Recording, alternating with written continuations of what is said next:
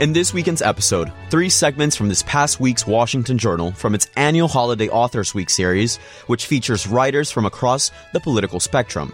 First, Reverend Wheeler Parker Jr., Emmett Till's cousin, and co-author Christopher Benson discuss their book, A Few Days Full of Trouble, Revelations on the Journey to Justice for My Cousin and Best Friend Emmett Till.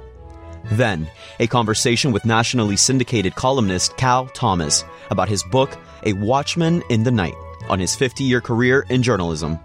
Plus, NPR Morning Edition co-host Steve Inskeep discusses his latest book, Differ We Must, How Lincoln Succeeded in a Divided America. Before we get to this week's episode, we want to take a minute to ask you for your help. Your financial support will ensure that C-SPAN can continue to produce podcasts that inform you about national politics, introduce you to the latest nonfiction books, and provide valuable historical context to today's news. Make a donation today and be a part of C-SPAN's future. Visit cspan.org/donate. First, we examine the story of Emmett Till with Reverend Wheeler Parker Jr., Emmett Till's cousin, and co-author Christopher Benson, and their book, A Few Days Full of Trouble, Revelations on the Journey to Justice for My Cousin and Best Friend Emmett Till. A lot of stories and history behind the death of Emmett Till, Reverend Parker. What was the purpose of your book in writing it? To bring clarity and to kind of put to rest some of the misnomers about the story of Emmett Till. It's been a long time, so we thought that the book would bring some clarity. Could you elaborate then of the events that you think needed clarifying? There were stories out as to what happened at the store. I was eyewitness. I was interviewed 30 years later, so the stories that were put out there were not told by eyewitness. And Mr. Benson, as you helped co-write the book, in the effort to bring clarity and elaborate on some of these stories that we've heard over the years, what role did you take? What did you think was the largest part of the task that was facing you? Well, as Reverend Parker said, we wanted to get the truth out there. And I had worked on a book 20 years ago with Emmett Till's mother, Mamie Till Mobley, and discovered that there were so many things that, as Reverend Parker said, had been misreported. And what we found, I'm a journalist and a lawyer, so I had a critical assessment of some of my sisters and brothers in the profession who were basically reporting on each other's stories and not going back and doing independent research. That's what we wanted to do, certainly to delve into Reverend Parker's memory as a longtime friend, a best friend of Emmett Till and his cousin, person who was at the house the night of terror, the night they came to take Emmett Till away. But also, we worked with the FBI during the last 4 years of the investigation into the lynching, and were able to help inform the investigation and also take information from the investigation in ways that enrich our story as presented in the book. It's material that's never been told before. A little bit from the book for our audience. This is from A Few Days Full of Trouble. The story of Emmett Till today is about power over the story itself, the way the story is told and who gets to tell it. After all these years, Bobo's truth has not been told, not completely anyway. This book is an attempt to accomplish that, and in that to achieve some measure of justice, if only because we clear the record of so many errors and out-and-out lies in a number of the stories about Bobo, the Emmett Till I knew so well. Reverend Parker, what's the common narrative that you hear when it comes to Emmett Till at the store and his death, and what's the truth and reality as you see it being closely associated with him? What I found out is that when this story first happened, we felt so helpless because we didn't have control of the media or exposed to the media even. When you're interviewed 30 years later, you only can understand what it was like you had to have lived that time. And then all of a sudden I have a chance to tell my story, to get the truth out. And I think the people who are there to hear my story now, and things have changed. We made a lot of progress. We've come a long ways, and we have a lot of work to do. Reverend Parker, this story centers at the events at the store that took place concerning Emmett Till. Yes. Tell us your account of what happened and how that differs to what you hear about the account. everything that I've heard is from people who were not there. The truth what happened is that I was in the store. We went there. Of course, Emmett Till and I traveled to Mississippi together. And I was there at the store, so I went in, and I'm purchasing some things. And while I'm in the store, Emmett comes in, and I said to myself, I hope we got a yes, sirs, and no, sirs, because I knew the South, and I was born, my formative years were spent there, and I knew it was very serious to them to get those things right. So I was wondering if he had that together. So we were in there together. Nothing happened. Stores was told as to what happened. I left him in there, and shortly after, within a minute or so, my Uncle Simeon, who was 12 at the time, came in with him. Nothing happened when they were there. We left out of the store. Things that said happened, that never happened. They never asked us. They never interviewed us, but they told the story, and first impressions are lasting. So we felt so helpless to try to correct those things. Now we got a chance to correct it, and people are listening because they want the truth. And Mr. Benson, then, from your point, as far as the events itself, talk a little bit about what you've heard said about it, and then what you believe the truth is. Well, we all have been exposed to stories that rose out of that experience. One of the leading stories was the story that Carolyn Bryant told. She was a woman who claimed to have been insulted and accosted by Emmett Till, and we know that wasn't true. We very meticulously, through the FBI investigation and through our own research, were able to trace all the events that flowed from that night to actually the most recent experience with Carolyn Bryant as she was attempting to tell her story in a book. And we were able to document that she lied. We were able to document some other things that have never been documented before with respect to her involvement in the kidnapping of Emmett Till. And the important thing here is that after 4 years of closing out this investigation, the FBI was able to validate the eyewitness testimony of Reverend Parker, and it's in the report that was issued December 21st through the Department of Justice, that Emmett Till did not do all the things that he was accused of doing, that he was only in there for a brief time, as Reverend Parker has stated, and that everything else was a lie. So that's the important thing about this book. And the interesting thing for us is that there was so much willingness to accept the stories that were told at the time of this young African-American kid. He was barely 14 years old. He had only turned 14 a few weeks before he traveled to Mississippi. A child who was brutally tortured and lynched over the course of several hours for just being a black kid, basically, and infringing on the culture of the South and not showing the proper respect, perhaps, while he was there. So the important thing here is that the traumatic memory that comes forward in this book is on a parallel track with the investigation and the tick-tock of our ride-along with the investigation and the FBI over the course of 4 years. We're able to reveal things that have never been seen before, and we think that's an extraordinary contribution to the conversation, the national conversation we're having right now on race. When it comes then to that evidence that you found when it comes to Carolyn Bryant's story, what was the main piece of evidence that to you showed that she was lying? Well, we saw the statement that she made to the defense lawyers, the lawyers who were representing her husband and her brother-in-law, the two accused killers. Actually, they were confessed killers in the end. Just a few days after the arrest of these two assailants, these two murderers.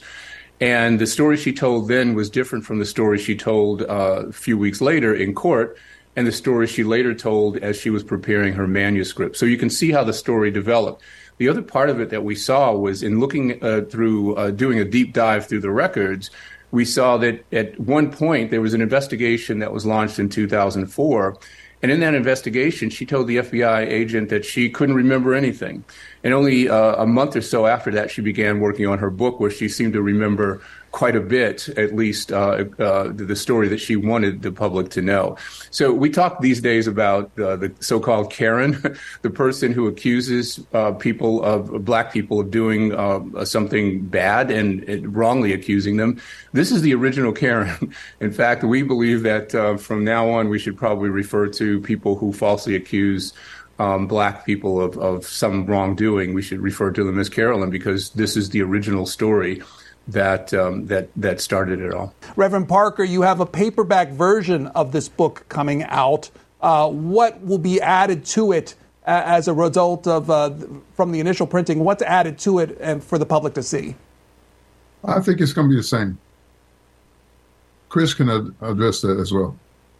Well, we do edit the afterword, because Carolyn Bryant died after the hardcover was released. So we updated it to also reflect on accusations, attempts to arrest her, indict her between the time of the publication of the hardcover and the publication of the paperback. So we do update it in that regard and put it in context so that people can understand and also develop a critical assessment of the stories that they hear, the stories that they read, stories they're exposed to on social media, so that we begin to ask critical questions about the information we're getting. That's the important takeaway, we believe, from this story. Also, the resolution that Reverend Parker was able to experience just in getting at the truth finally after nearly 70 years of living with this story.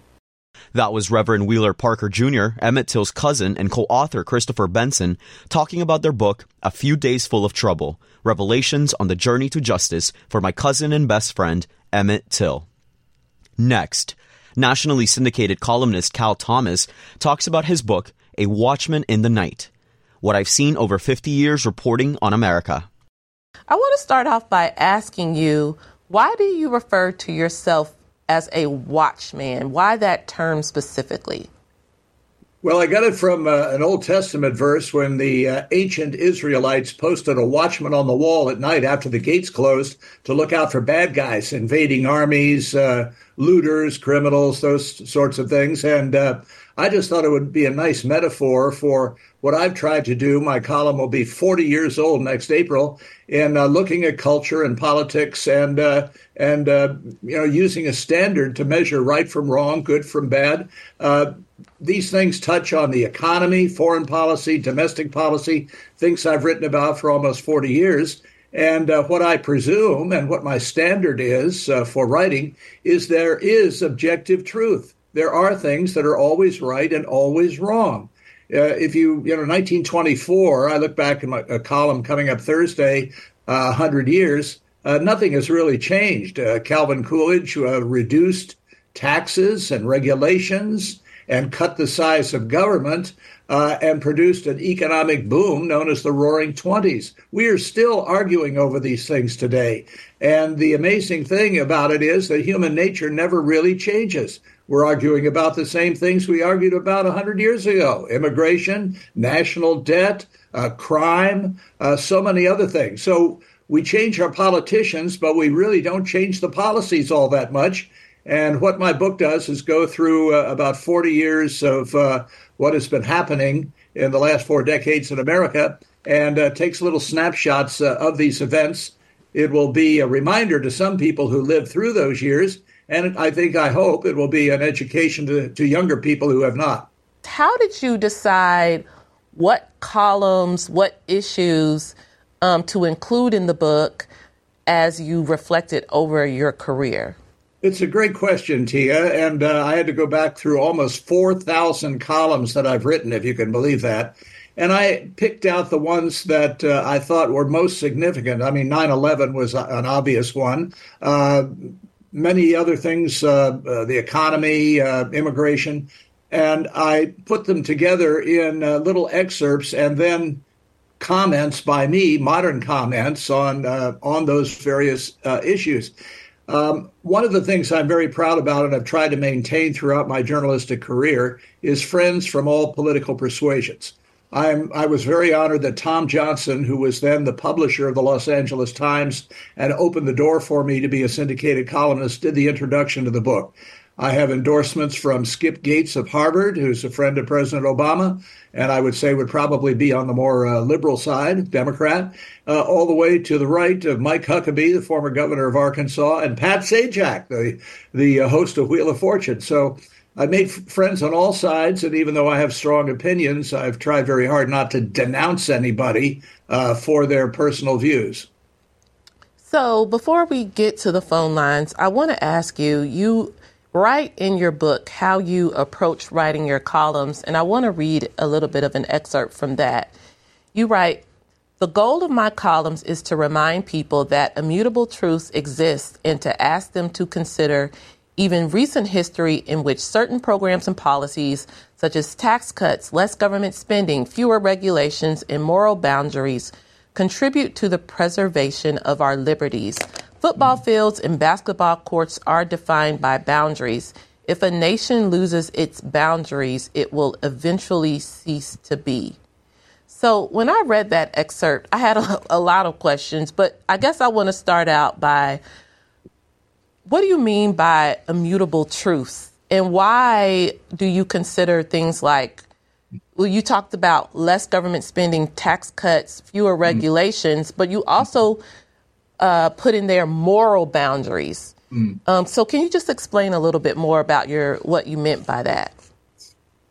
Well, if you look at what is happening now in the country with a $33 trillion debt, almost $34 trillion, the open border problem where we are being flooded by people from all over the world. I think I saw 120 countries are coming here with no regulation at all. And then you look at a nation as far as moral boundaries have been exceeded. I remember something the late Roman Catholic Bishop Fulton Sheen said many years ago. He asked the question, how do you define a football field by its boundaries? And he said, this was 30, 40 years ago. He said, we are exceeding those boundaries in personal relationships, people shacking up today, having babies out of wedlock, the STD problem, unwanted pregnancies, millions of abortions. We just, drag queen story time in kindergarten. We just seem to be living in an era where anything goes. I remember something G.K. Chesterton said, that the danger when men stop believing in God is not that they'll believe in nothing, but that they'll believe in anything. There has to be a standard. Otherwise, moral chaos breaks out. And all of these things have contributed to the decline of nations in the past. Debt, open borders, loss of a shared moral value system. And I argued in a previous book that we are facing all three of those simultaneously. The average age of great empires and nation states, said the late British diplomat Sir John Glubb, is 250 years. And in 2026, America will be 250 years old. I'm not saying it's going to expire, but I think we are on a track where we are going to be greatly reduced as a nation. And our enemies, Putin and Xi Jinping of China, the mullahs in Iran, are perceiving us now as weak. They say so. President Xi of China has said that he believes America is a failing nation and that China will be the new international power in for coming years. And I think the evidence is on his side, frankly. That was nationally syndicated columnist Cal Thomas talking about his 50-year career in journalism in his book, A Watchman in the Night. Next, a conversation with Steve Inskeep, co-host of NPR's Morning Edition and author of the book Differ We Must, How Lincoln Succeeded in a Divided America. Abraham Lincoln is one of the most written about political figures in American history. What makes your book different? I think if it's different at all, it is in the approach. I try to tell Lincoln's life story through face-to-face meetings that he had with people who differed with him, who disagreed with him, who came from different backgrounds, different races, different genders, different points of view, different classes, above all, different opinions about some of the biggest issues of the time. And I think that gave me an opportunity to see Lincoln in action and also gave me an opportunity to try to portray an incredibly diverse country. It was a diverse nation then as it is now. You've written several books about American history, including other American president, Andrew Jackson. Why Lincoln and why now? Well, the why Lincoln is something that I think a lot of people who study the 19th century grapple with. He's such a giant figure. He seems to have his fingers on every part of the 19th century, at least in the United States, and to some extent around the world, the course of world history. I had written 2 previous books about the 19th century, and each time Lincoln was a minor character, which brought me more and more in contact with this guy that I had been fascinated with ever since I was growing up in Indiana, where he spent the majority of his youth. And I finally got to the point where I felt that I might have something fresh and original to say, in spite of the thousands of books that had already been written. And I got to the point where I felt like it fit the news that I was covering as a journalist. Of course, this is a story about the past. I'm not trying to do some analogy or metaphor about the present.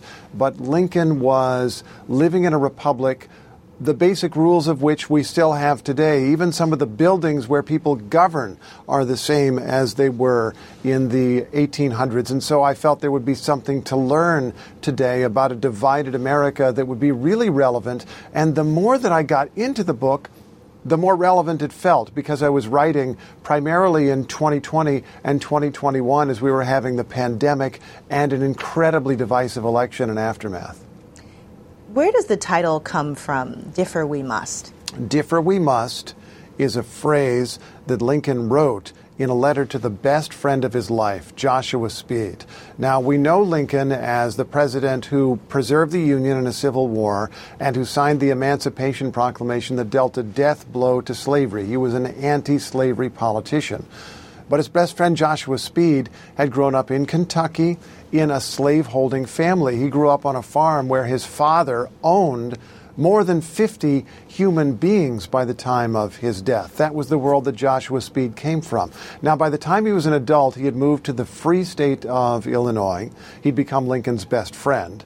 And he had agreed in the abstract, according to Lincoln, that slavery was a bad idea, that slavery was wrong. But Lincoln says in this letter in 1855, you've agreed in the abstract that it's wrong, but you're not politically serious about that. You're not doing what is possible to strike a blow against slavery politically, and I disagree with your politics. But then Lincoln goes on to write, if for this we must differ, differ we must. And he signs the letter, your friend forever, which really struck me because he's saying this to a guy who is on the wrong side, at least partially, on slavery, this profound moral issue. But Lincoln is keeping the guy close, continuing to work on him. And a few years later, when Lincoln was president, he actually got some value out of Joshua Speed, who was from the disputed state of Kentucky that could have gone either way in the war. And Speed helped to keep that state on the side of the Union. You mentioned this just now, and you also mentioned in the introduction of your book that Lincoln was a politician and very much a keen politician. Why was that something so important to highlight? I actually want to read from your book. Abraham Lincoln was a politician. People like to identify him in ways that sound more noble, a lawyer, a statesman, a husband, father. But this revered American vocation is not revered at all, seen as the province of money, power, cynicism, and lies. Lincoln preserved the country and took part in a social revolution because he engaged in politics. I think that a lot of us today have an idea of politics as fundamentally dirty, fundamentally bad, and that when politicians practice their craft, when they build coalitions, when they cut some corners, when they make compromises, we consider that automatically wrong. We're very harsh on our political leaders, and we should be, because some of what they do is fundamentally wrong. But as an art, as a craft, politics is what we're supposed to do in a democracy. Politics is what democracy demands. We don't just have 2 points of view in this country, even though it sometimes seems like it. We have many points of view, possibly millions of points of view, and we should, because it's a free society where we all bring our different backgrounds and our different ideas and are supposed to think for ourselves. But we need to build a majority from among all those viewpoints in order to support our basic institutions through which we mediate our differences. If you don't build a majority, you can't have a democracy, and you build that majority through politics, this art that we look down upon and maybe we should look a little more differently at. That was NPR Morning Edition co-host Steve Inskeep discussing his latest book, Differ We Must, How Lincoln Succeeded in a Divided America. Hear more interviews from C-SPAN's Washington Journal program on our website at cspan.org, on the C-SPAN Now app, or on C-SPAN Television, live every morning from 7 to 10 a.m. Eastern.